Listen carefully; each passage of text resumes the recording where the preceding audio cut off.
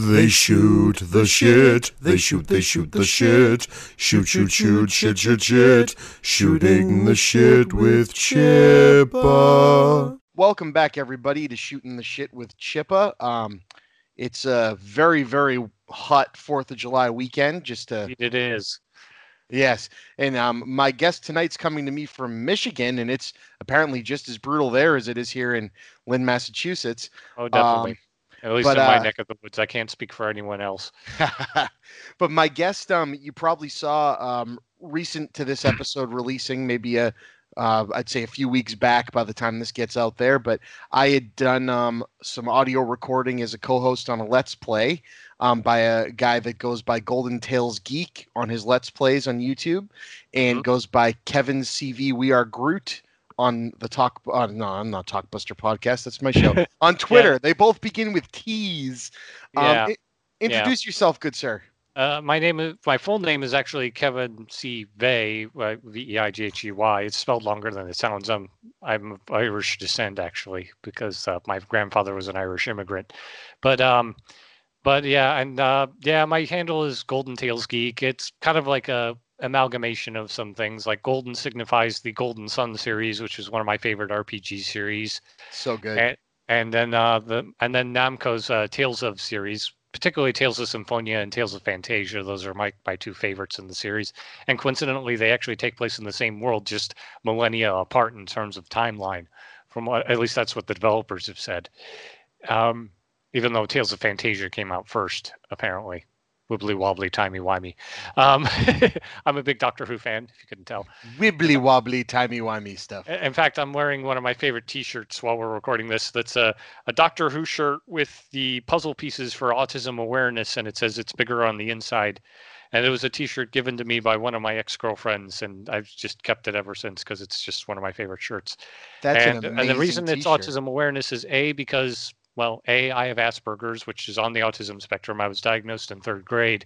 And B, I'm really a firm believer in people, knowing about autism and respecting people with autism and treating them with, dignity and respect and all that.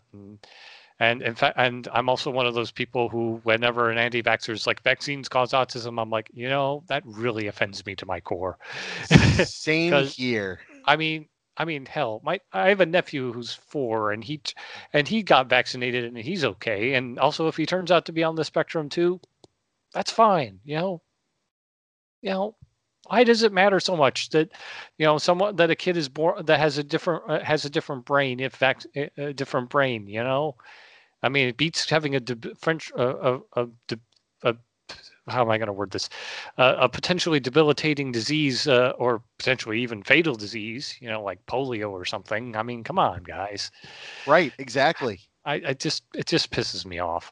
Especially since it's not just, the vaccines are not just protecting it's not just protecting you and your kid, it's protecting the people they interact with. Exactly. I mean, we've had all these like measles outbreaks and stuff, all because of these anti-vax people. And I'm just like, if any of these people die, it's on these people, on these anti-vaxxers' hands. It's all on them, really. I try not to be that cold about it, but at the same time, it's just like, seriously, people. I mean, there was a tweet I retweeted a while back where we should stop calling them anti-vaxxers. We should start calling them plague enthusiasts. And I retweeted that. And then, funny enough, when I checked my Facebook a few days after that, my older brother one of my older brothers found the tweet and apparently decided to share it on his Facebook profile, saying this, very much this, and so I was like. I'm like, okay, then glad we're of like minds on this. So as a parent of as you probably saw, because earlier tonight is when I tweeted my little takedown of some anti-vaxxer people that really upset me. My daughter has an autism spectrum diagnosis, and until you had mentioned the Asperger's thing when we were just talking right now, it's not something I knew about you. So I want to say, number one, I'm incredibly proud that you're, that you have such a good positive outlook on it, because not the Well, world. frankly, it took it time. I hate to cut you off there. No, It that's took okay. time to really cultivate that positive attitude, because honestly, when I was a kid, I used to just be hounded and harassed. It was awful. And, I mean, and even when I was a kid, and even not long after I got diagnosed, like I said, I got diagnosed in third grade. Not long after I got diagnosed with it, I also ended up getting glasses. So it was like it was like a twofold thing of people making fun of me for, and thankfully that doesn't happen. The glasses thing, I mean, it wasn't until like probably high school when people stopped making fun of me, really. And it certainly and it certainly helped, because and thank God that happened, because and I like to think on some level the reason it stopped when I was in high school, when that's probably like the brunt of bullying, if a lot of 80s movies are any indication, is because I was in the marching band for all 4 years, and I ended up getting a letter jacket. And my school colors were green and white, so my letter jacket was green. So I basically joined what I coined the Brotherhood of Green Jackets. So that's probably what made people back off of me, because I suddenly had status because I had a letter jacket. Yep. What did you play? I was a clarinetist. Nice. I played clarinetist in band class all these years. Although I had been playing clarinet for years beforehand. I started in 5th grade, and honestly, I haven't really touched it since I graduated, which is like many years ago. Although I do sing in my church's choir on occasion, so at least I'm doing something musical on occasion to keep me out of trouble. That's awesome. Yeah. So I was going to say, this is the first. Mm-hmm. I mean, I like to think that, we're all on this spectrum somewhere, and the more and more they learn, the more they learn of it. It's just, not everybody's brain works the exact same way, and we need to accept that and be there for each other. Yeah, I think I saw your brother Bob tweet that about a little bit, to some extent, actually. I think it was last year or something like that, and that really made me feel happy that I'm a fan of his, because that's another thing, is that I've been a fan of Chris's brother Bob since he started the Game Over Thinker. When one of my friends linked me to one of his videos, I think it was his very first Game Over Thinker video, saying, "Hey, check out this guy. He seems to have an interesting take on video games." And I'm like, okay, sure. So I watched it, and I'm like, wow, this guy's good. Yeah, he's a character. I love my brother. Yeah. I really admire him, honestly. He's not afraid to really go for broke on, like, not just politically, but just in general. Just like, even if he comes across really harsh, it's almost like George Carlin. Those ideas. He may be harsh, but he's well-meaning. Exactly, and he's learned through, similar to what he did not have an easy time of it in school. And he learned strangely in high school. I remember him coming home and telling me about this, that as even the bullies started to get more intelligent, or at least be able to comprehend intelligence, he said that he was able to win people over with that type of approach, with that, kind of in your face, very loud, very well spoken and well thought out takedown. Yeah. That then these guys would turn around and gain respect for him, because it's like, oh my God, instead of just someone that they could, push around and make fun of, Yeah, I actually have a bit of a story that's comparable to that. Actually, it happened when I was in 8th grade, where there was this guy in my English class who would just give me all kinds of shit, and it just and I took it on the chin, as the Brits say, just kind of just stiff upper lip, all that, and that's technically what I did when I was made fun of. I just tried to take it, just grin and bear it, basically. And then suddenly he disappeared for a few weeks, and I was wondering why. And I found out that it turned out that his mother had passed away due to breast cancer. Oh. And, yeah. And he was taking time off, basically, not only to attend the funeral, but to get himself together again, because it came so suddenly. I mean, she was undergoing treatment for a while, but it's just, apparently he was under the impression that maybe she was going to make a full recovery, and it turns out things got worse. Oh, that's awful. Yeah, and fast forward a few weeks after that, he came back and he was still kind of shaken up, but he's felt like he was together enough to come back to school. And I walked up to him and he looks at me and he's still kind of teary-eyed and he's like and he gives me this look like, oh, you're gonna make fun of me now because you've made fun of me, turnabout's fair play and all that. And I just took a deep breath and I said to him, dude, I know you've given me all kinds of shit, but I heard about your mom and I really am sorry to hear about her. And if you ever need to talk, just, I'm willing to listen. And around that same time, I had lost my grandfather to throat cancer. So sorry, I'm getting a bit emotional. So, Oh, that's so okay, man. So I kind of had a bit of an understanding of what he was going through. So, and I just figured, extend an olive branch. I figured it was the least I could do. And he was so touched by that he decided he was not going to give me shit anymore. And he even told some of his buddies to lay off.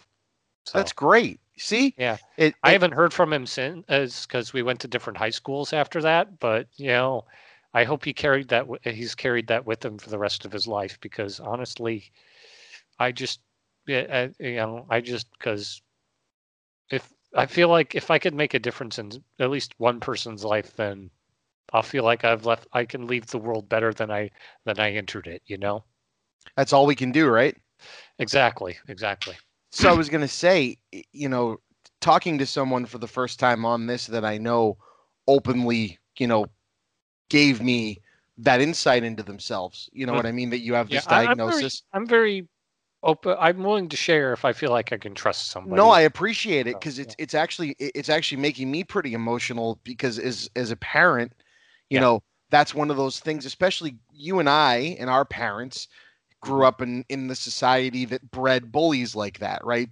That doesn't understand, that wasn't willing to understand. And so my dad's my dad has been working to understand things a lot more lately in terms of the that's spectrum. Great to hear. Especially I mean, he never bullied anyone. He's a very good-hearted guy, but it's just that he probably witnessed a lot of bullying and stuff when he was growing up towards people like me. And I think lately with my nephew who's 4, coming into our lives, he's 4 years old and everything.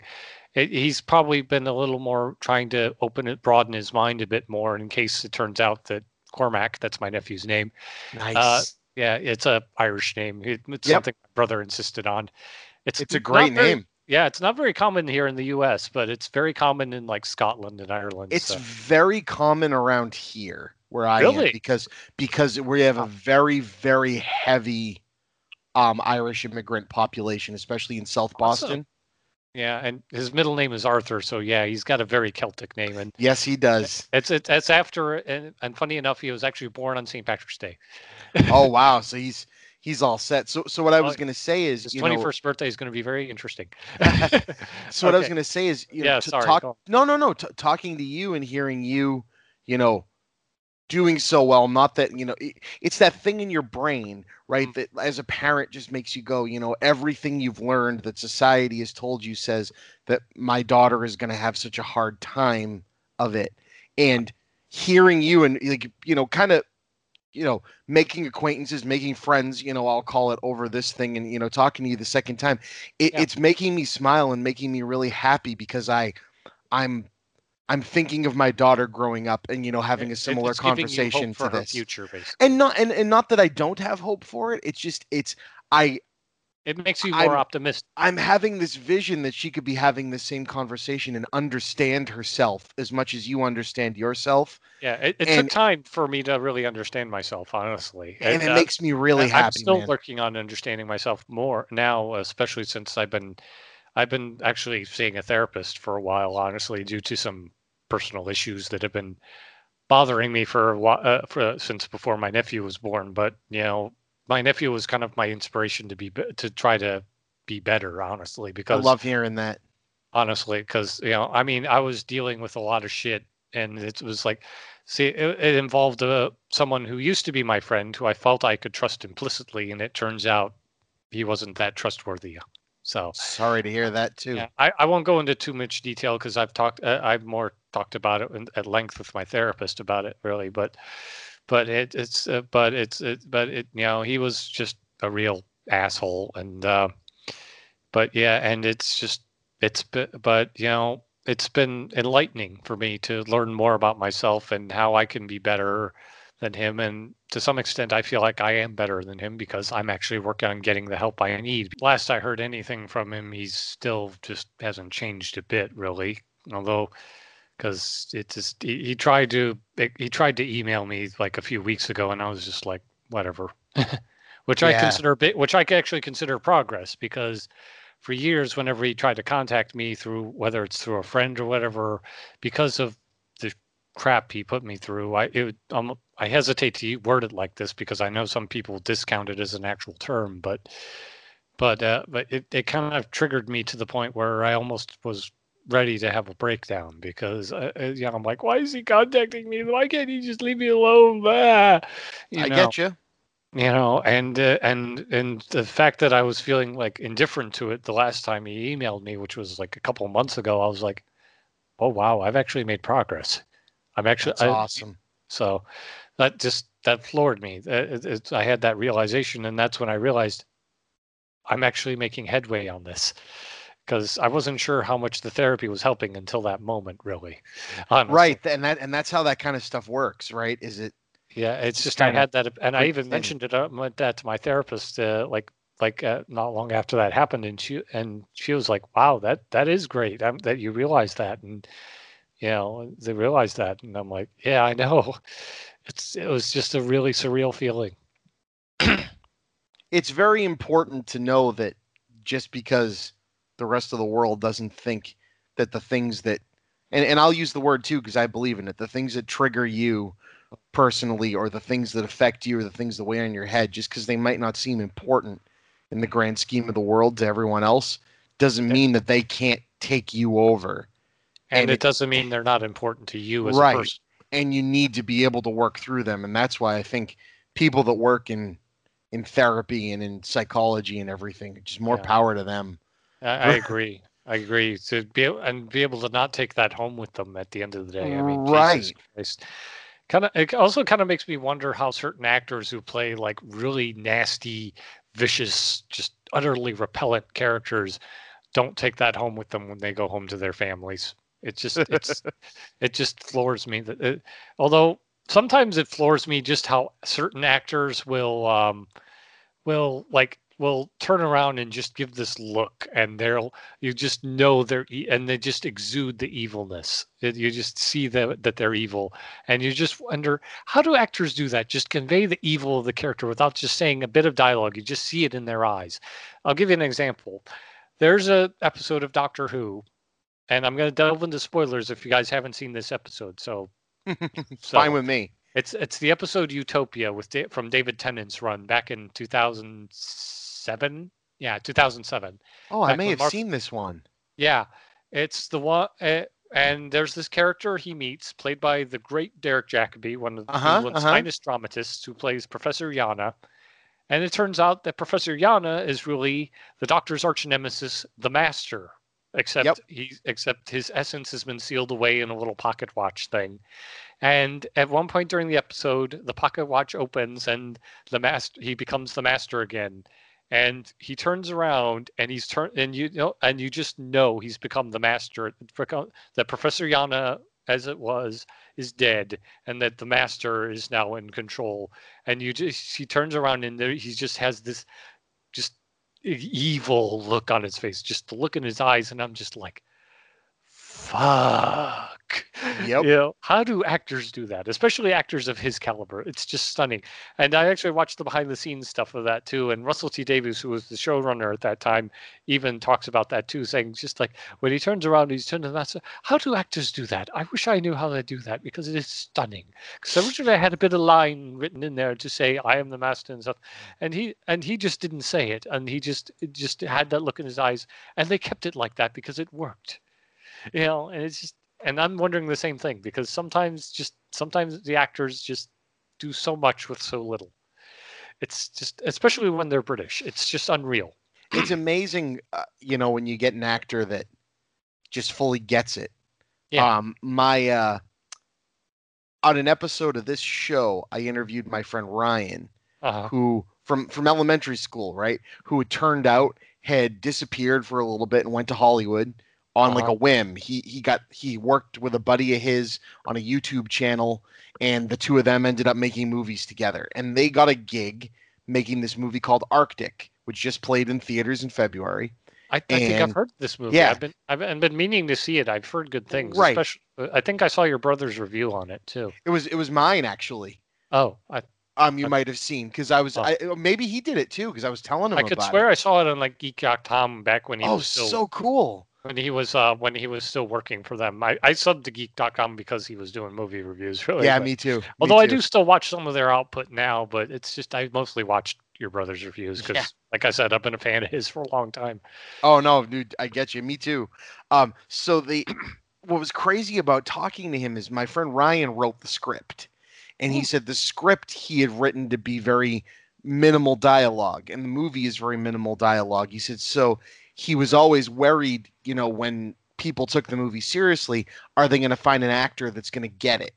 Because and so they got Mads Mikkelsen to be in the movie. And I'm a big fan of his. Yeah, I've been a fan of his since he was in Casino Royale. Oh yeah.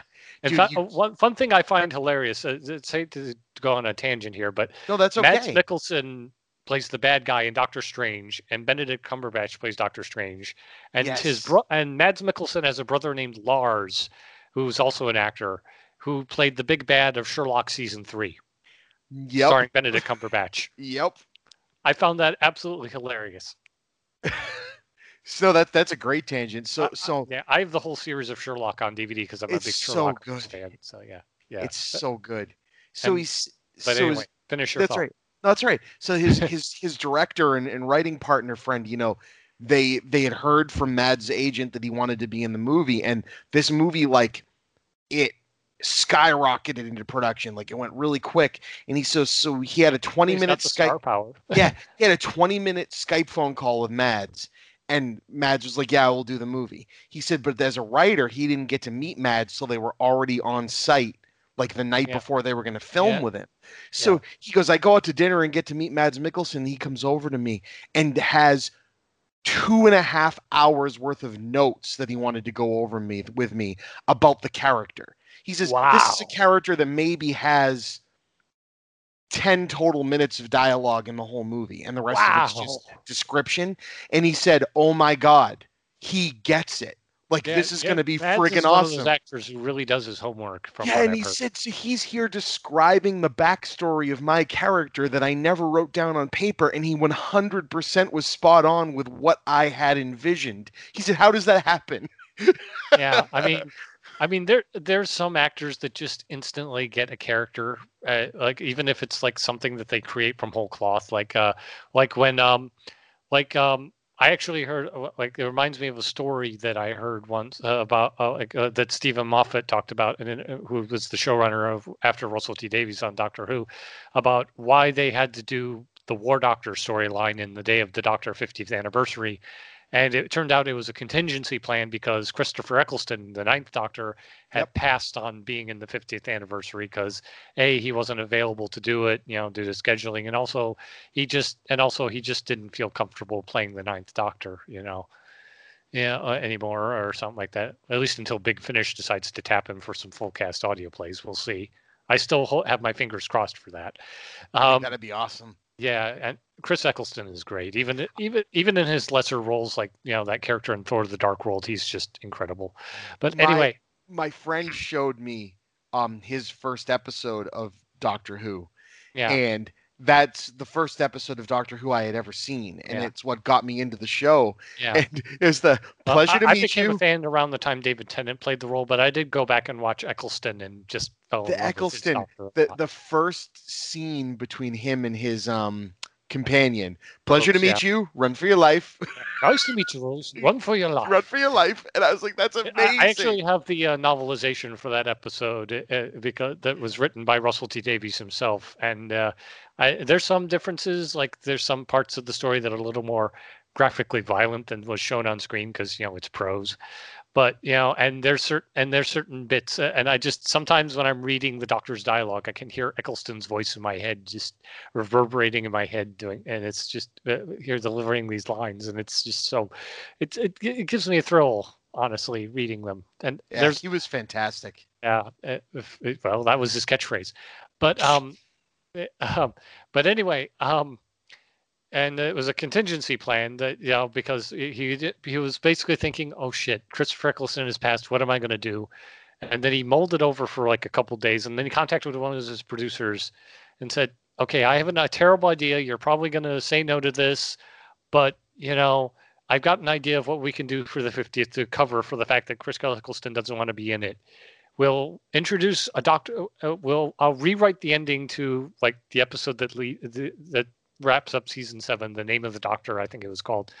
And we'll to introduce a Doctor we've never seen before, and he'll be played by like one of the most famous actors in the world, like say John Hurt or something. And he just spitballed John Hurt as an idea, and they decided to offer the role to John Hurt himself, and he was like, yeah, sure, why not? Or maybe I should do my John Hurt impression. Yeah, sure, why not?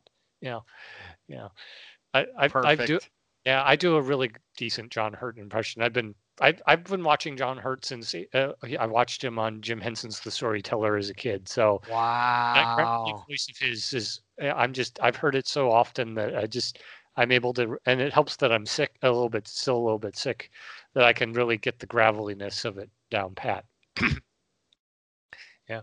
Well, this has all the makings of your lucky day. That's actually damn good. Yeah, thank you. It's taken a lot of practice, I will say. Although sometimes it used to hurt after a while, but now it doesn't hurt quite as bad because my throat's used to it. So, and also his performance in Hellboy, I think that's one of his best performances, especially at the end, his character's end. Just oh my God, I had tears in my eyes. It was beautiful. Such a perfect casting job on him in Hellboy. Although I heard that Ian McShane was pretty decent in the role in the new Hellboy one. Yeah, I've heard everybody in it is great, enough, I heard the movie is not. Yeah, although I did hear that he and John Hurt attended the same drama school, so that's kind of funny. There you go. Out. It's almost like 6 Degrees of Kevin Bacon shit or something. It's kind of funny. Yeah. In fact, I actually heard that I actually saw another interview with Stephen Moffat like a few months ago on the Doctor Who YouTube channel, where he said that they were actually they were shooting the finale episode of season 3 of Sherlock and the Day of the Doctor on the same studio, except that the Baker Street set and the set for the Day of the Doctor were like across from each other on the same basically area. So it's kind of, so he had to basically go back and forth to try to towards both productions just to make sure everything was running smoothly. Jeez. So he was basically going back from working with Cumberbatch to working with John Hurt and stuff. And in fact, there was even a moment where Cumberbatch and while he was dressed in Sherlock's outfit and John Hurt and in his doctor's outfit, met in passing, and it was the first time they'd seen each other since they'd worked on Tinker Tailor Soldier Spy, and they actually gave each other a big hug. It was kind of so yeah, because they got along really well while shooting that movie, apparently. So even though John Hurt's role was fairly small in that movie. So wow. Yeah. But yeah, it's I mean, it's just great to hear about actors that you really like and they get along, even and stuff. So, and John Hurt, even before he died, actually did some audiobooks for Big Finish. He got to play his doctor on audio, which was great. I mean, and he actually wanted to do more after he had recorded what turned out to be his last one, but he passed away before that could happen, sadly. Which is a shame, because I would have loved to have heard more of the War Doctor. Yeah. God, man, he was fantastic. Yeah. Yeah, I mean, he's one of those actors where if he turns out to be in a movie, I'll watch it even if the movie is shit. And I have 2 other actors I'll go out of my way to do that with. And another is David Warner, who played the scientist guy in the second Ninja Turtles movie. At least that was my first time seeing him. and he's been in a lot of stuff since then, but still before and since, but still. And then the other one is Christopher Lloyd. So. Yep, exactly. I was just thinking about. I've been watching this season of Stranger Things. I haven't been able to watch it yet. Dustin comes back from a science camp, and the name of the camp I saw that in the trailer. Camp Nowhere, but it's KNOW where, and it made me think of that terrible Christopher Lloyd movie, which I love and own on DVD, even though it's a terrible movie. Well, I own the Super Mario Brothers movie, even though now as an adult I know it's dog shit, but I still enjoy it. Absolutely. Although I do enjoy it a little bit more now that because of King Koopa having parallels with a certain person who will remain nameless. No. Yeah. You sounded like your brother there when you did that. Sorry. No, it's fine. I'm just saying. You two sound really alike. It's kind of unreal. Yeah, we But I mean, your voice is probably a little higher than his a little bit. I noticed the timbre a bit because that's how my ears are attuned. But gotcha. but still, if I didn't know you, but I would have probably assumed I was talking to Bob if I didn't have that. So awesome. I can use that to my advantage. I need his Patreon money, and I need. I've been actually mulling over getting a Patreon for my YouTube, but that'd be awesome. But I don't know how many people would contribute to me because I don't get a lot of views. Not that it matters because I'm doing YouTube as a hobby, really. But well, if you do it, let me know. I'll hawk it around. All right, that'd be awesome. Thank you, brilliant. But yeah, and it's funny you mentioned Camp Nowhere because that podcast We Hate Movies that I actually did an episode on that movie once, and I was just like. And I'm like, wow, this movie really was bad because I remember actually kind of enjoying it when I was a kid, but now, and I thought maybe it was still good, but then hearing them just basically just riff on it, I'm like, yeah, you're right, this isn't that good. I mean, I'm sure it's still enjoyable a little bit, but still. Oh, it is. It's enjoyable for nostalgia. Yeah. I mean, hell, I'm one of the most ardent defenders of Ghostbusters 2. I mean, even if other people shit on it, I'm like, Ghostbusters 2 is great. I don't care what anyone says. As weird as it is, Ghostbusters is that and Jaws are tied for my favorite movies ever made. Yeah, Ghostbusters is like my favorite, like top. And I realized that most of my memories of Ghostbusters, even though I've seen the first one more than I've seen the second one, but I have such fond memories of the second one because that was the one I saw in real time. Mm-hmm. Like Ghostbusters was made the year I was born. I didn't see either of them until they came out on VHS. So. Yeah, Ghostbusters 2, the day it came out on VHS, my dad had it at home. He couldn't wait for me to see it. You know what I mean? And it's like, oh yeah. And I think one of the reasons I'm really an ardent defender of it is because. To some extent, even though it's PG, it's a little bit darker and scarier than the first. It's a lot darker and scarier. I mean, it's still got the funny moments with like Venkman and the rest of the gang, but it's not afraid to go full on scary with it. I mean, hell, I'm almost 33. 33, and there's one scene in Ghostbusters 2 that still scares me to my core even now. Even more so now that I'm an uncle, actually. And it's the scene where the slime starts oozing out into the bathtub to get Oscar. That scene scares the ever-loving fucking shit out of me. It has never stopped scaring me. I mean, even now, I make it a tradition to watch both movies back to back as part of my Halloween tradition. And I can't help but look away at that scene. I'm like, no, get that slime away. Get that slime away from the kid. It's funny. I watched through it recently, and it succeeds. Its horror and its set pieces and its action far outdo the first movie. Yeah. But the problem that I have with it, and I still love it to death. The problem I have with it is Egon. His character, it seems like Harold Ramis just didn't want to fucking be there.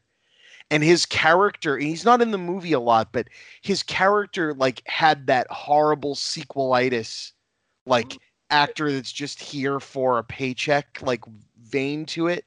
I just didn't. I don't get it. I actually didn't get that vibe from him, honestly. And it wasn't until I was an adult. Really, even now, I don't think it was like that with him. But maybe it's possible I'm being just blinded by rose-tinted glasses. No, that's okay. And Especially since one of the best moments in that movie for me, and it's also the one that my brothers cite as well, is one of the big laughs of the movie, is that thing in the courthouse where they're heating up the proton packs, and it's do re Egon, and he has that big shit-eating smirk on his face. Yes, and I'm just like, wow, Egon actually made it funny. Zelinsky brothers. Yeah, I gave him the chair. Well, I thought it was Scoleri brothers, but Scoleri brothers. Sorry, I always mix that with. I tried them for murder. Gave him the chair. You with Wayne Zelinsky from Honey, I Shrunk the Kids. Yeah, that for some reason. The Scoleri brothers. You're right. The bit with the train, the bit with the ghost train and the heads on the sticks is always fucking me up. Shivers down my back. Oh my god. I felt so bad for Ernie Hudson in that moment. Just seeing his hair just sticking up like that. I loved how he's still screaming in terror. I missed it. Yeah. Oh my god. So beautiful. So I wish I could meet him sometime, because it turns out he's actually from Michigan. He's from Benton Harbor. Oh, cool. Michigan, which is far away from where I live, but still really cool. I found that out because one year for my birthday, it was like the year I graduated high school. They actually released both movies on DVD in one box set with a collectible like production book to kind of show what kind of stuff they went through, like different permutations of the No Ghost logo and stuff like that. And they even gave a little fact files on like the different actors and everything, and it's and where they're from, and it said Benton Harbor, Michigan for Ernie Hudson's, and I was just like, oh my god, he's from Michigan. Awesome. I find it awesome whenever I find out that a celebrity I really like is from my home state. And I mean, when I found out Bruce Campbell was from Michigan, I was like, fuck yes. And he was actually from Royal Oak, which is actually not like about a half hour from where I live. So that's kind of cool. Good old Bruce Campbell. Yeah, I would love to meet him too. Me too. I've heard he's an awesome dude. I follow him on Twitter, and there was actually one time when he was actually he actually made some kind of tweet about like warning kids against seeing Evil Dead or something like that. And I said, and I quoted the tweet, and I said, dude, my brother showed me Army of Darkness when I was 8, and I turned out okay. Yeah, so I don't know, and that was my first exposure to not only Bruce Campbell but Sam Raimi. So, I became a big fan of Sam Raimi at a very young age. Although I didn't make the connection until I was much older with the whole Sam Raimi thing, like because of the fact that the first Spider-Man movie is just so good, and it's got Bruce Campbell in it. They both do, because they work together so much. Heck, it wasn't until I was older that I saw Darkman and really enjoyed it. And although I'd heard good things about it from some of my friends who knew I was a Sam Raimi fan, you got to see Darkman. Liam Neeson's in it. And I'm also a big Liam Neeson fan. And I'm like, and I never really saw it until like I was like probably in my early 20s.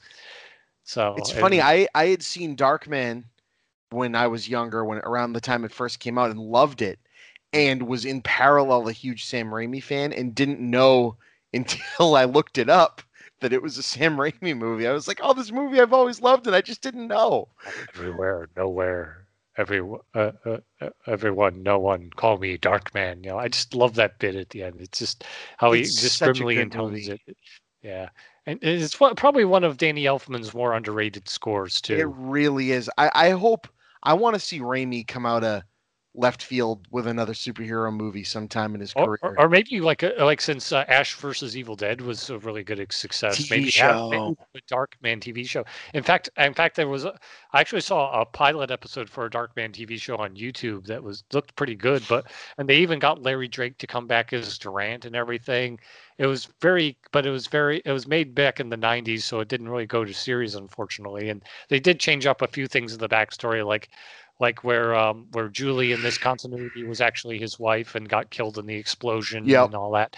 And they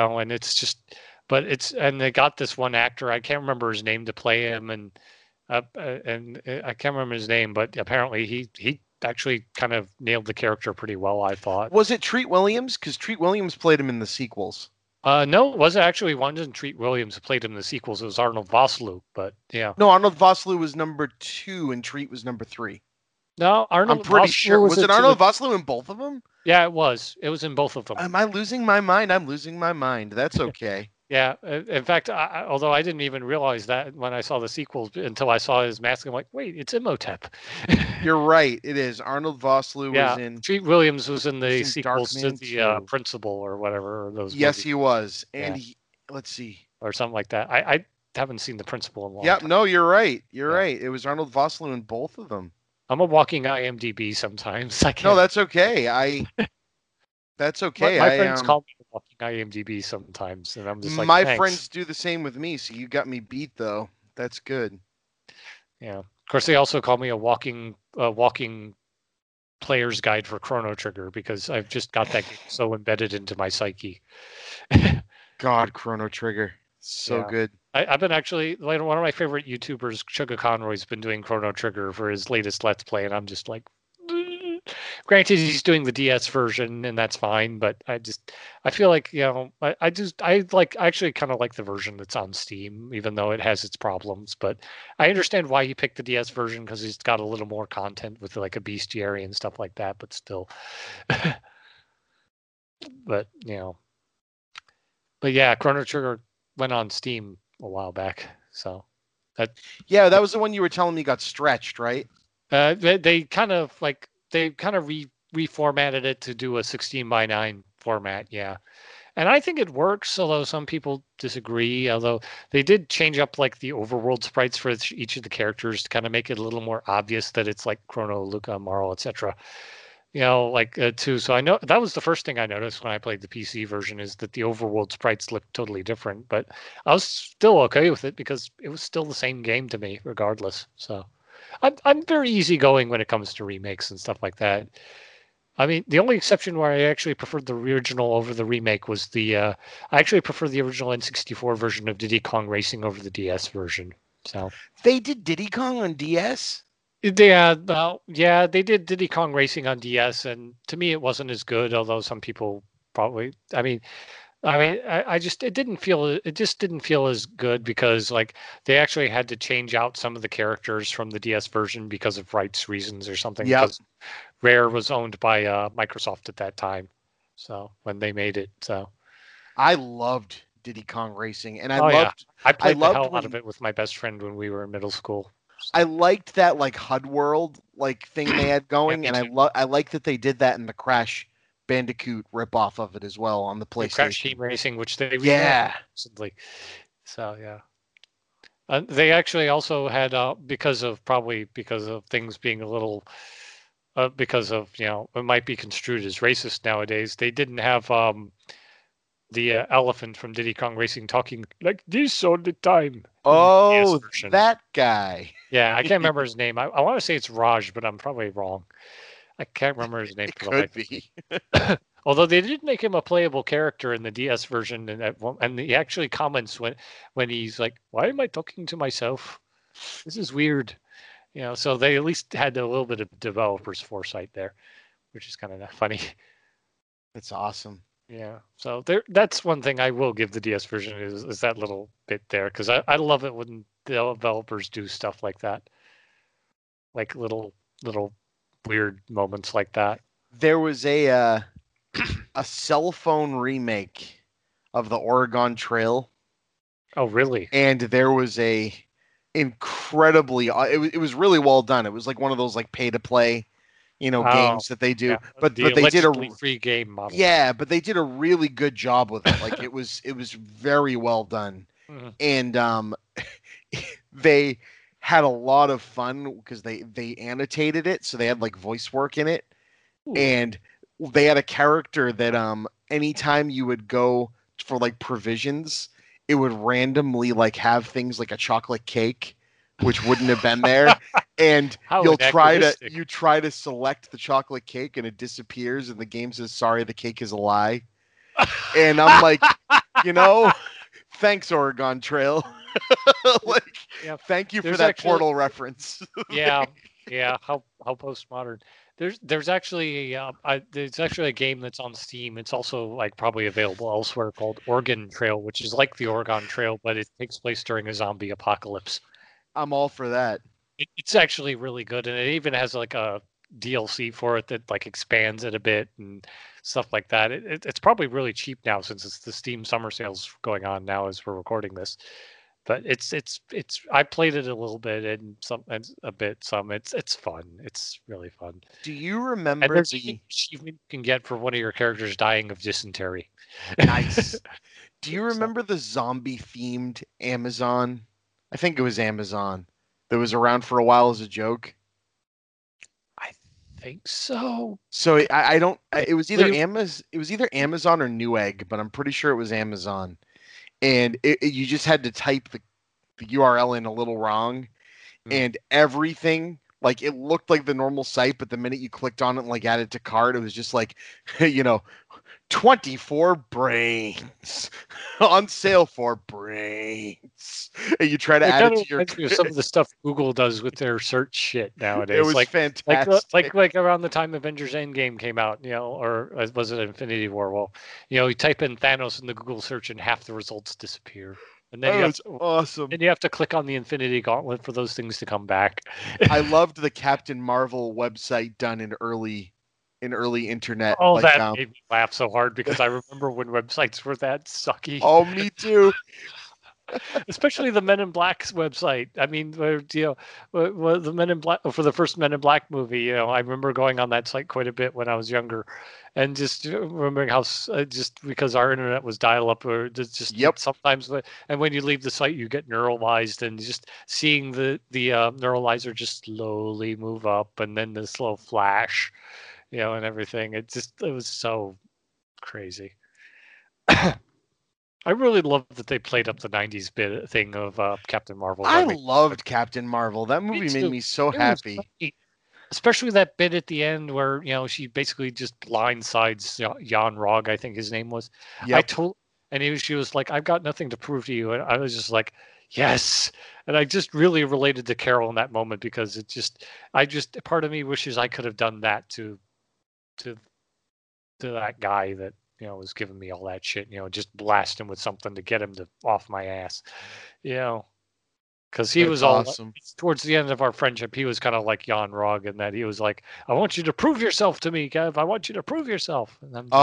Gatekeeper friends, huh? Oh, yeah. He was one of those people who was convinced that Olivia Munn was a fake gamer girl. Oh, crap. Okay. And I was trying to be like, dude, no, she wrote a book on Wonder Woman. She's a real geek, and she's like, no, she blah, blah. Yeah, I know a few people that think that way too. And I was just like, no.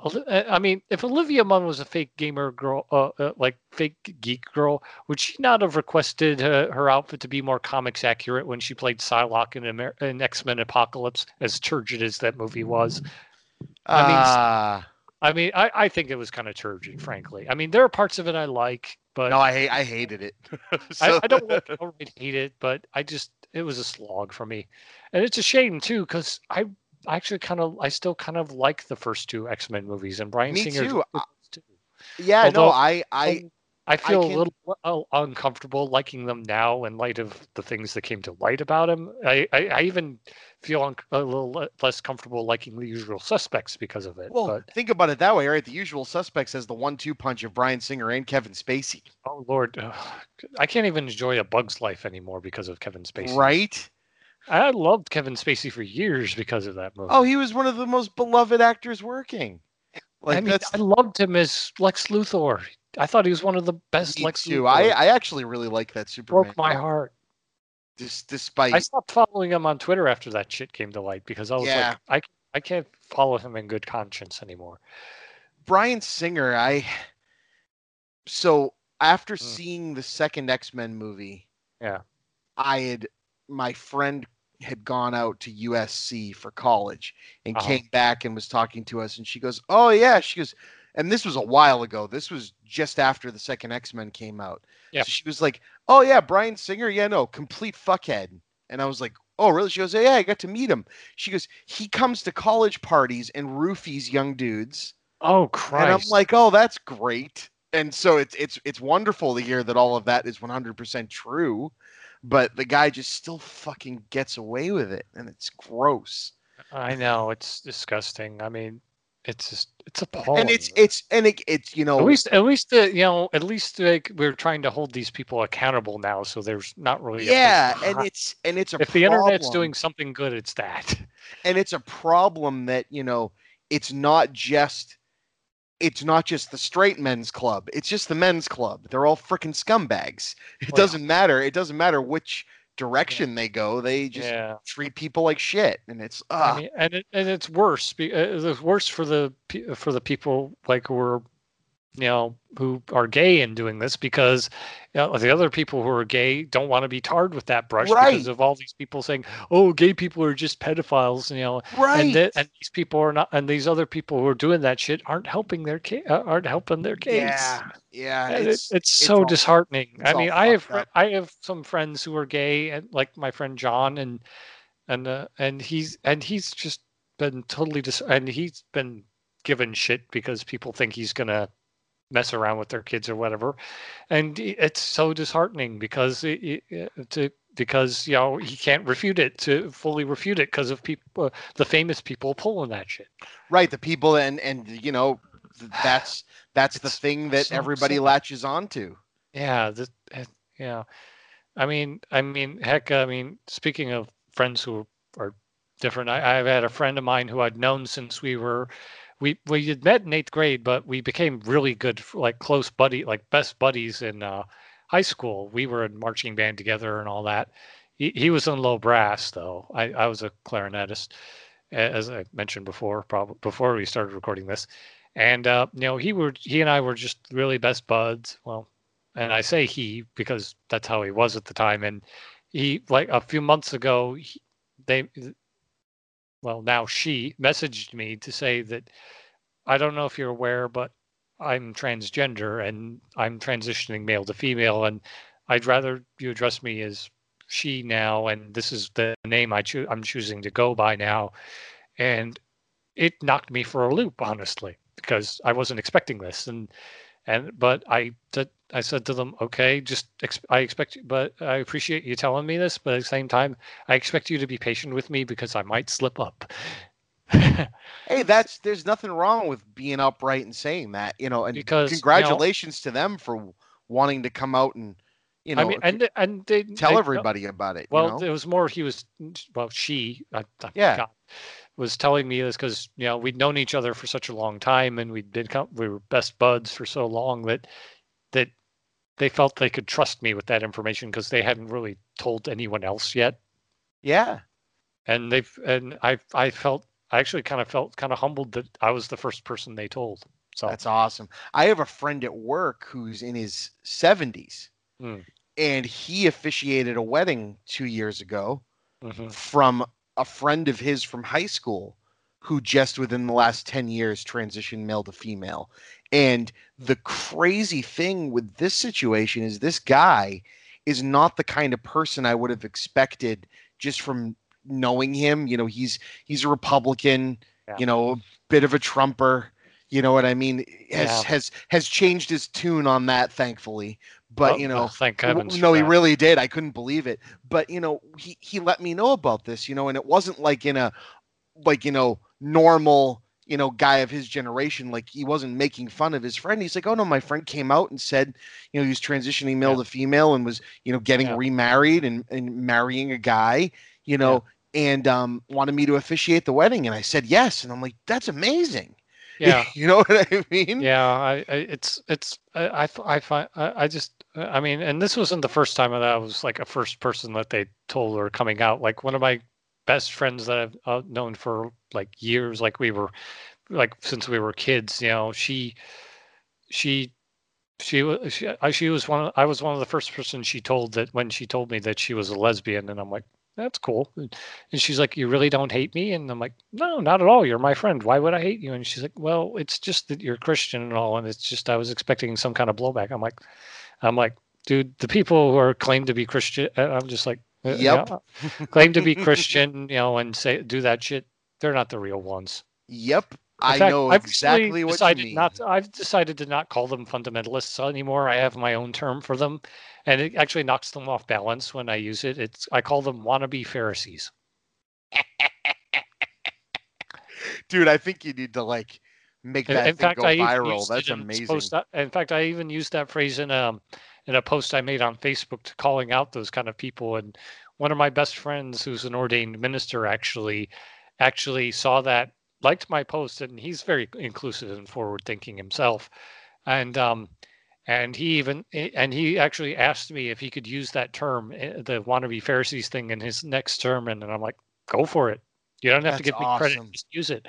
And since that, and he said it caused a bit of a stir at first during his congregation that he preaches to, but they actually but they understood the gist of what he was getting at. So Of course. and so because because like me, he was just getting really tired of seeing people using Christ's message in a subversive way in order to promote bigotry. And I'm Absolutely. still sick. I'm still I, sick. yeah, no, I was in Catholic private school for 11 years. Yeah, I think Bob kind of alluded to that a bit Yeah. too, where he And talked about Catholic nuns and stuff on yes, Twitter. and he's, you Okay. know, neither of us are very, religious people anymore. But he has a little bit more of he didn't have a very good time of it. He was a little bit too different and they didn't treat him very well, which was unfortunate. But Yeah.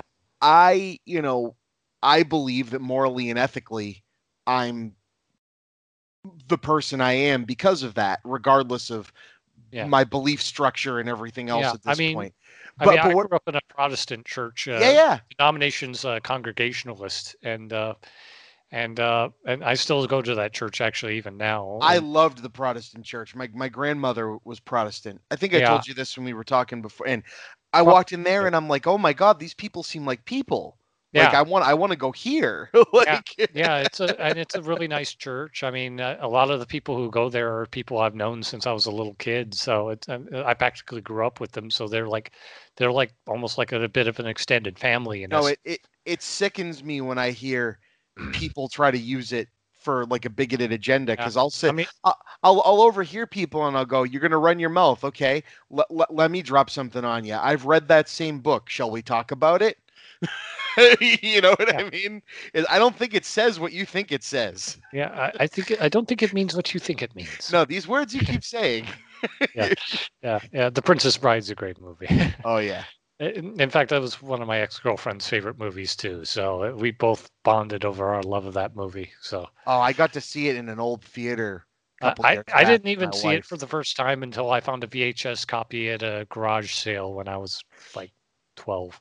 It's so I good. know. I've seen there was a lot of movies that are part of the culture now that that I didn't see until probably late in my life. Me It- too. I didn't get The Princess Bride till I was a teenager. I yeah. don't know why. I I didn't still have. enjoyed it though. So, Oh yeah. if anything, it kept me out of that whole.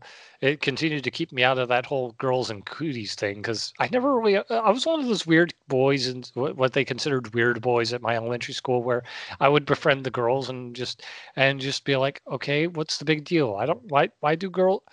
I don't why do why I just never understood the whole girls have cooties thing. It was one of those things that just made me a bit of an outsider amongst some of the guys at my elementary school. I just never it's just like what's the big deal? They're just people. They're just girls. They're nice. And I'm hoping my nephew is growing up with that mindset too, because Yeah, it's I mean he has a few friends who were girls from what I saw at his birthday party this year. So hopefully he's kind of being disabused of the whole cooties thing. yeah, it's another way, and it's all meant in good fun, and people laugh at it, but it's just But another way. nowadays, it's just I don't know. It's just another way of making it all seem so, of keeping it separate. It's like Yeah, you don't want to like let people coexist, man. yeah. And also, I'm kind of tired of the whole boys will be boys thing, honestly. Yeah, Because no, it's serious. allowed guys to get away with so much shit. And our fucking guy that we won't mention used that as an excuse for him acting like an idiot. Yeah. And I can't stand that. It's like, okay, yeah, maybe I mean, when you're young, yeah, stereotypically you you're can be right. an I mean, when you're young, yeah, you can be an idiot, but still. In fact, I actually have another thing I say regarding the whole people subverting religion to promote their bigotry and stuff, is that I will say, I can say to them, guess what? Okay, I'm not trying to tell you not to be a bigot, but you can go ahead, right, and be one. I have a problem with it, but you can go right ahead and be one. But keep God out of it because I'm sure he'd appreciate it. Yeah. So that's basically how I look at it. Go right ahead and be a bigot. Just keep God out of it. You know. Yeah, that's a human construct. You go have fun. Yeah. Yes. Exactly. Cool, man. Well, do you want to play a movie game? Yeah. I think what is it that one that you did on Andy Rodriguez's show? Yep. I was Okay. I just wanted to make sure I could transition into it because it's about 1 a.m, so I want to. And again, I'd like to have you back on again because I really like talking to you, man. Oh, sure. I'd be more than happy to do Yeah, one of this these. is I'm, this I'm, I'm this was having a great. blast. This is a lot more. I never know what direction these are going to go in. I felt we hit on a lot of really good, heavy Yeah. topics, and that Oh makes yeah. me I know. I happy. mean, I love talking about pretty much anything as long as we No, it just was great.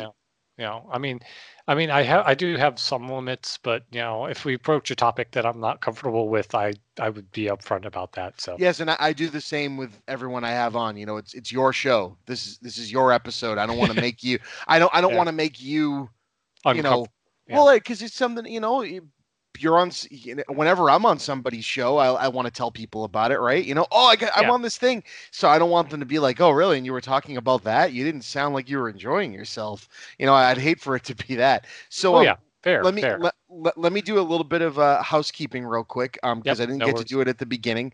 Um, for everybody that's made it all this way through the show, I mean, how could you not make it all this way? We're pretty cool guys talking here, Two but wild and crazy too guys. wild and the crazy guys. I love But that skit. I just wanted to remind everybody that I am giving away a signed sweatshirt from the last Blockbuster in the world in Bend, Oregon, signed by the whole staff. Once my Nice. Patreon hits a certain amount of money, and I don't even remember how much that money is I because think I'm you not said it looking. was like probably 450 or I something think if you're my right. memory serves me So I'm correctly. going to go off My of what my my brain remembers this shit. I don't know yeah, why. I just, I always forget when I'm going to say stuff. I'd also like to mention that my Patreon has tiers now, and the people in the $15 tier, I like to say their name on here because I think they like that, and that's one of their benefits. So Yeah, School Mace, of Movies does that to some extent too. yes, I love those guys. Me So too. Mason, Christopher Finnick, Patricia Chipman, hi mom, and Hugh K. Campbell Jr., who's Green Wow. Goblin, and my newest patron, Mark Gaydosh, who joined at the end of June. Wow, your Um, mom is a patron. That's awesome. yeah, she and like I keep trying to like go over to her house and like stop her, and she goes, you deserve it, and I'm like, all right, cool, all right. Aw. She That's listens to every show. wow.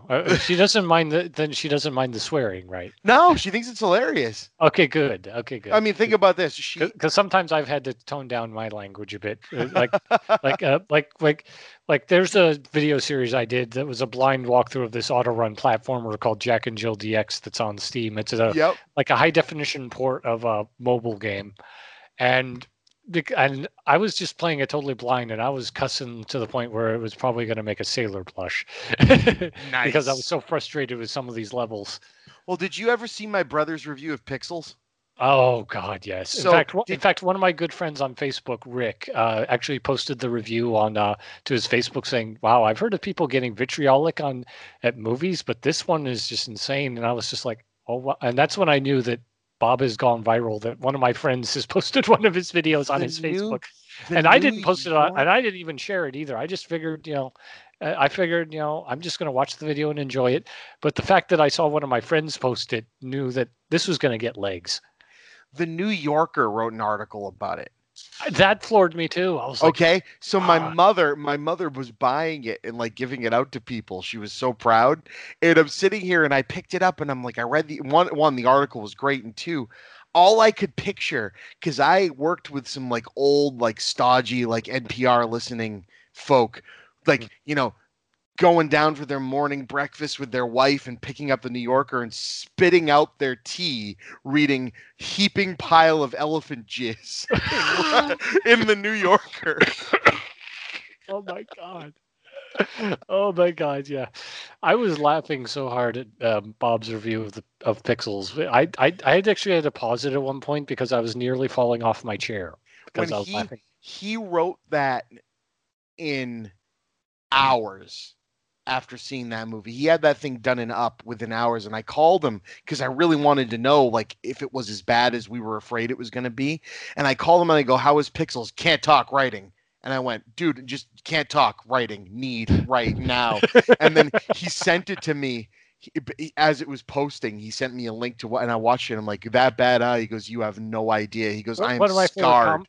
Yeah, one of my favorite comments on that video was like, "Don't sugarcoat it, Bob. Tell us how you really feel." I'm like, damn, they beat me to it. That's what I was gonna say. So good. Yeah, they said the New Yorker had written a man with a Shakespearean control of vulgarity. Well, that's probably one way to describe George Carlin too. So. Oh my God. Yeah. In fact, there's actually a podcast I listened to called The Todd Glass Show. That's hosted by a comedian named Todd Glass, and he has a safe word on his podcast where instead of "swear to God," he says, "I swear to George Carlin." And and the way you can tell that they're doing a bit is that instead of saying "I swear to George Carlin," like I'm going to use my safe word "potato salad" or some other thing as a way of like saying that we're doing a bit now. Nice. It's a really great podcast. He gets some really great comedians, and in fact, it's because of that podcast I became a fan of a lot of other comedians like Paul F. Tompkins and and Eddie Pepitone and stuff like that. So, in fact, whenever he has James Adomian on the show, I have to hold on for dear life because he slays me. Because James does so many voices that just kill me. His Bernie Sanders is uncanny. Oh yeah, no, I've heard that. Yeah, but anyway. All right. But anyway, back to the movie thing. I just want to finish up my my housekeeping, and also this episode is brought to you not only by Golden Tales Geeks YouTube Let's Plays, which you should be watching, but also the Geeks with Shields podcast, who I've been a guest on. Your home for all things good and nerdy in this, the darkest timeline. You should go over and check them out, particularly the Kevin Smith Smackdown, which I have to listen to that one. I haven't listened yet. Oh, it's so good. We had so much fun, especially because those two guys had barely watched any Kevin Smith movies, whereas he's like my life. You know, like my older brother, the brother of my nephew is a big Kevin Smith fan. So these two guys are watching them all now, and they watch them out of order. So they're like watching like the newer ones and not having a basis for like the in jokes. So they're like, these are terrible, and I'm like, you need to. I'm not going to get through to you. You have to invest yourself in the nuances of everything. Yeah, I mean, again, I think the only Kevin Smith movie I actually watched and kind of enjoyed was Dogma to some extent. Yeah, no, I think everybody can. That was the one we all mutually agreed was fantastic. And it certainly helps that Alan Rickman makes everything awesome. Oh my God, and Dogma is an incredibly well put together and thought out movie. Again, like from a guy who himself is a very, very, very intent church-going Christian and wrote a farce. Yeah. There's nothing wrong with that. I mean, sometimes to make fun of it, the very tenets of something, you have to be inveigle yourself into it to some extent. Right, exactly. That's what I feel. But yeah, that was a really fun episode. So I'm gonna get us into right quote wrong movie, and because and even though you've heard us play, I will explain it. So please do. It might help me a bit. Yep. So have you ever played Cards Against Humanity? Oh, I play it quite a bit. Last time I'll tell. I'd hate to divert again, but there's a story, another funny story about it. Sure. My first time playing, actually, I was over at my brother's house, and I was also knocking back a Mike's Hard Lemonade while I was playing. Ooh, yeah. And it was at the time when I didn't really drink much, so Mike's was enough to kind of get me a bit tipsy. It doesn't now, because I've built up a tolerance, but still. But I still enjoy it, and my brother ended up getting the black card, and it was the general public doesn't know that the Vatican has a secret room devoted to blank, And I ended up winning the round by playing the card that read the homosexual agenda. Yep. Granted, I think it was more the booze talking when I played that card, but still. I love it. I always like blank, kid tested, mother approved. An Oedipus complex. Ouch. Yeah. Or no, that so anyway, this game is a game that my buddy and I made up like over lunch at work, and we started throwing things around with another friend in a text chain, and Nice. I've turned it into a spreadsheet. So now I've got over 300 quotes and 150 movie titles. Some of And- these quotes and movies I actually recognize. So Good. That was hopefully the point. The ones you sent me anyway. Yes. So you have 10 quotes, and that's your hand of 10 white cards, Okay. just like Cards Against Humanity. But what you're going to do is you're going to use the quote, and the black card is going to be the name of another movie. Okay. And so you and I are each going to use one of our white cards to All right. attempt to throw a quote down that either fits in a funny way or in a, tongue-in-cheek or just a dumb way Or that a will flat out make audacious way. that will make us both laugh. That's really the whole point. That So- sounds pretty cool, actually. I Yeah, like people that. people love it. I'm actually I'm printing a physical version of it that I'm going to bring to my live Blockbuster. That'd be awesome. Blockbuster show. Heck, you could even make like a PC version of it, like Brennan Floss did that User Words game was that he did Exactly. on Steam was basically something he was spitballing with friends, and I actually one of my friends supported him on Patreon, and she actually got to bring me in as a guest as well, and during one of his Google Hangout things with fans, and he was actually spitballing some ideas about that to us. Although he had to say, "This is a top secret project. I don't want anyone of you to breathe the word about this, especially you, Kev, because you don't support me on Patreon." I'm like, "My lips are sealed, sir." That's awesome. So yeah, he was really awesome to talk to. Yeah, he's a good dude. Yeah, I'd love to meet him just to talk video games with. Oh, but- absolutely. But anyway, but yeah, and that turned out into User Words. So if it turns out you could make like a PC game out of it, that would be awesome. That's good input. So I'll look into that too. So to give you examples, just my favorite example, which is what created this game, was my buddy said to me at lunch, okay, right quote, wrong movie. It's like the first day, and he popped one out and he goes, right quote, wrong movie, Passion of the Christ. And I go, oh, easy. If someone asks if you're a god, you say yes. And he just died laughing, and I'm like, all right. Nice. And then I was like, so we're like, what else would work? Is this only like a one quote thing? And I go, no, like Titanic. I think we're gonna need a bigger boat. It just keeps going, right? I heard that was actually an ad lib, and Steven Spielberg liked it so much he kept it. That's awesome. I That's love awesome. I love little throw it in moments in movies, especially when you find out there are moments like that and moments like that. I love how some of the best movies were the hardest to make. I just love like little moments that you see in the movie that are part of the finished product but were originally not scripted. Like in Captain America: The First Avenger, after Steve emerges from the pod with all the muscles and everything, there's a moment where Haley Atwell actually grabs onto his chest for a little bit to feel one of his pecs. Apparently, Haley Atwell was so enamored with Chris Evans seeing his muscles that she actually just did that, and the director was like, "Let's keep that." Nice. Nice. The And director when of my mom and I went to see that movie in theaters, she was like, "Did she just grab one of his pecs?" I'm like, "Yeah, he did." the did. director of Jumanji and The Rocketeer there.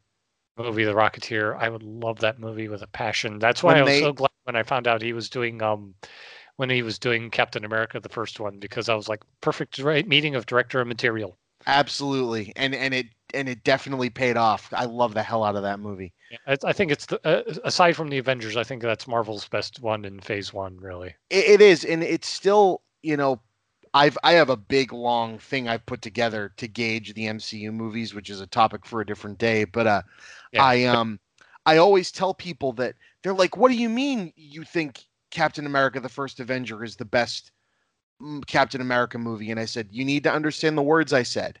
Out of the 3 Captain America movies, it is the best superhero movie." That is a big difference because Captain America is probably the best one. Captain America. Well, this is the thing. I've broken them up. I feel that Captain America: The First Avenger gets the Captain America character jumping off the page of that comic into a movie. The best The out World of the War three. II period is just The perfect. best out of the three movies. But although Tommy Lee Jones does get the best lines in the movie. It's not Captain America: The Winter Soldier has the best drama. It's probably the best film out of the three. And then Civil War melds those two so perfectly. Definitely. You know? And that's why I love those three movies, because they build on each other so well. And you know? Well, also just being a part of the larger universe. Yeah. Okay, so anyway, sorry. No, that's okay. With right quote wrong movies. So I'm going to give you the chance to tell me a number between 3 and 145, and that's going to pick our first movie. So go for it. 3 and 145. Yeah. Let's go with 86. Ooh, that sounds new. Yu-Gi-Oh! The movie. Yu-Gi-Oh! The movie. Okay. You bastards, give me back my hand. See, perfect. Okay, let's see if I can beat that. Oh, none of these are that good for it. I'm going to go with Be Afraid. Be very afraid. From The Fly. Yeah. Yours is better, though. Too, for those wondering. Yep, you get the first round. So nice. Round 2, another number, 3 to 145. And just so you know, I don't have all 300 quotes in front of me. I only have 10 as well. Yep, no worries. I figured as much. Let me see. I'll do another arbitrary number, 93. 93. The Devil's Rejects. Ooh. The best of Rob Zombie's films. I don't really watch a lot any of Rob Zombie's movies. They feel a little. I'm not usually a squeamish person, but those this one's a tough one. Yeah, but those movies were kind of for me. Do you want to try a quote for this, or do you want to pick another number? I think I can find one. I think I can find one here. Let me just look at the ones you gave me here.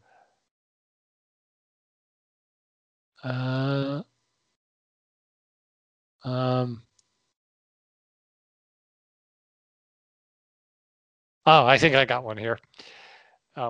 We're not playing together, but then again, we're not playing against each other either. It's like the Nature Channel. I love it. I'm going to go with Sometimes Dead is Better. Pet Sematary. Mine was from Rounders, which I haven't seen in a long time. I still think yours is better. I have a really rough group of quotes here. All right, one more. Arbitrary number, sir. All right.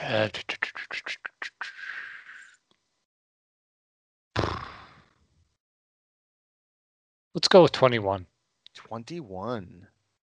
Desperado. Oh, that's a tricky one. Well, this might be a bit anachronistic, but it might work for me. Sure. The aerodynamics work. He's breaking wind at 90. I'm going to go with, is it safe? Marathon Man. I think you took all three. I haven't heard anyone use that quote that you just used in a way that actually worked, but I get it. I don't know. It just seemed kind of anachronistic, but it kind of worked for me for some reason. So yeah, that's my movie game. People love it. Yeah, so. There's one of them I really wish I could have used, but I couldn't really find. But I couldn't. Throw it out there. But you didn't mention it. But you didn't mention a movie that really fit it. It was I'm going to call her lunch. Hello, lunch. Hello. You avoid the green ones. Not ripe yet. I love that quote. I love Fish Called Wanda. Kevin Kline in that movie is just so wonderful. Oh my God.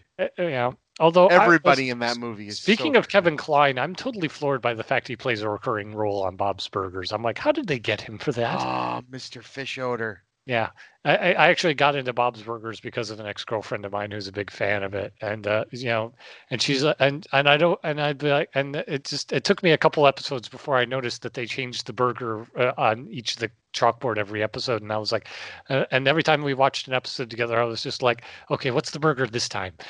My wife got me the Bob's Burgers cookbook, and it's all the ones There's a that have been on the. cookbook. Well, it's all the ones.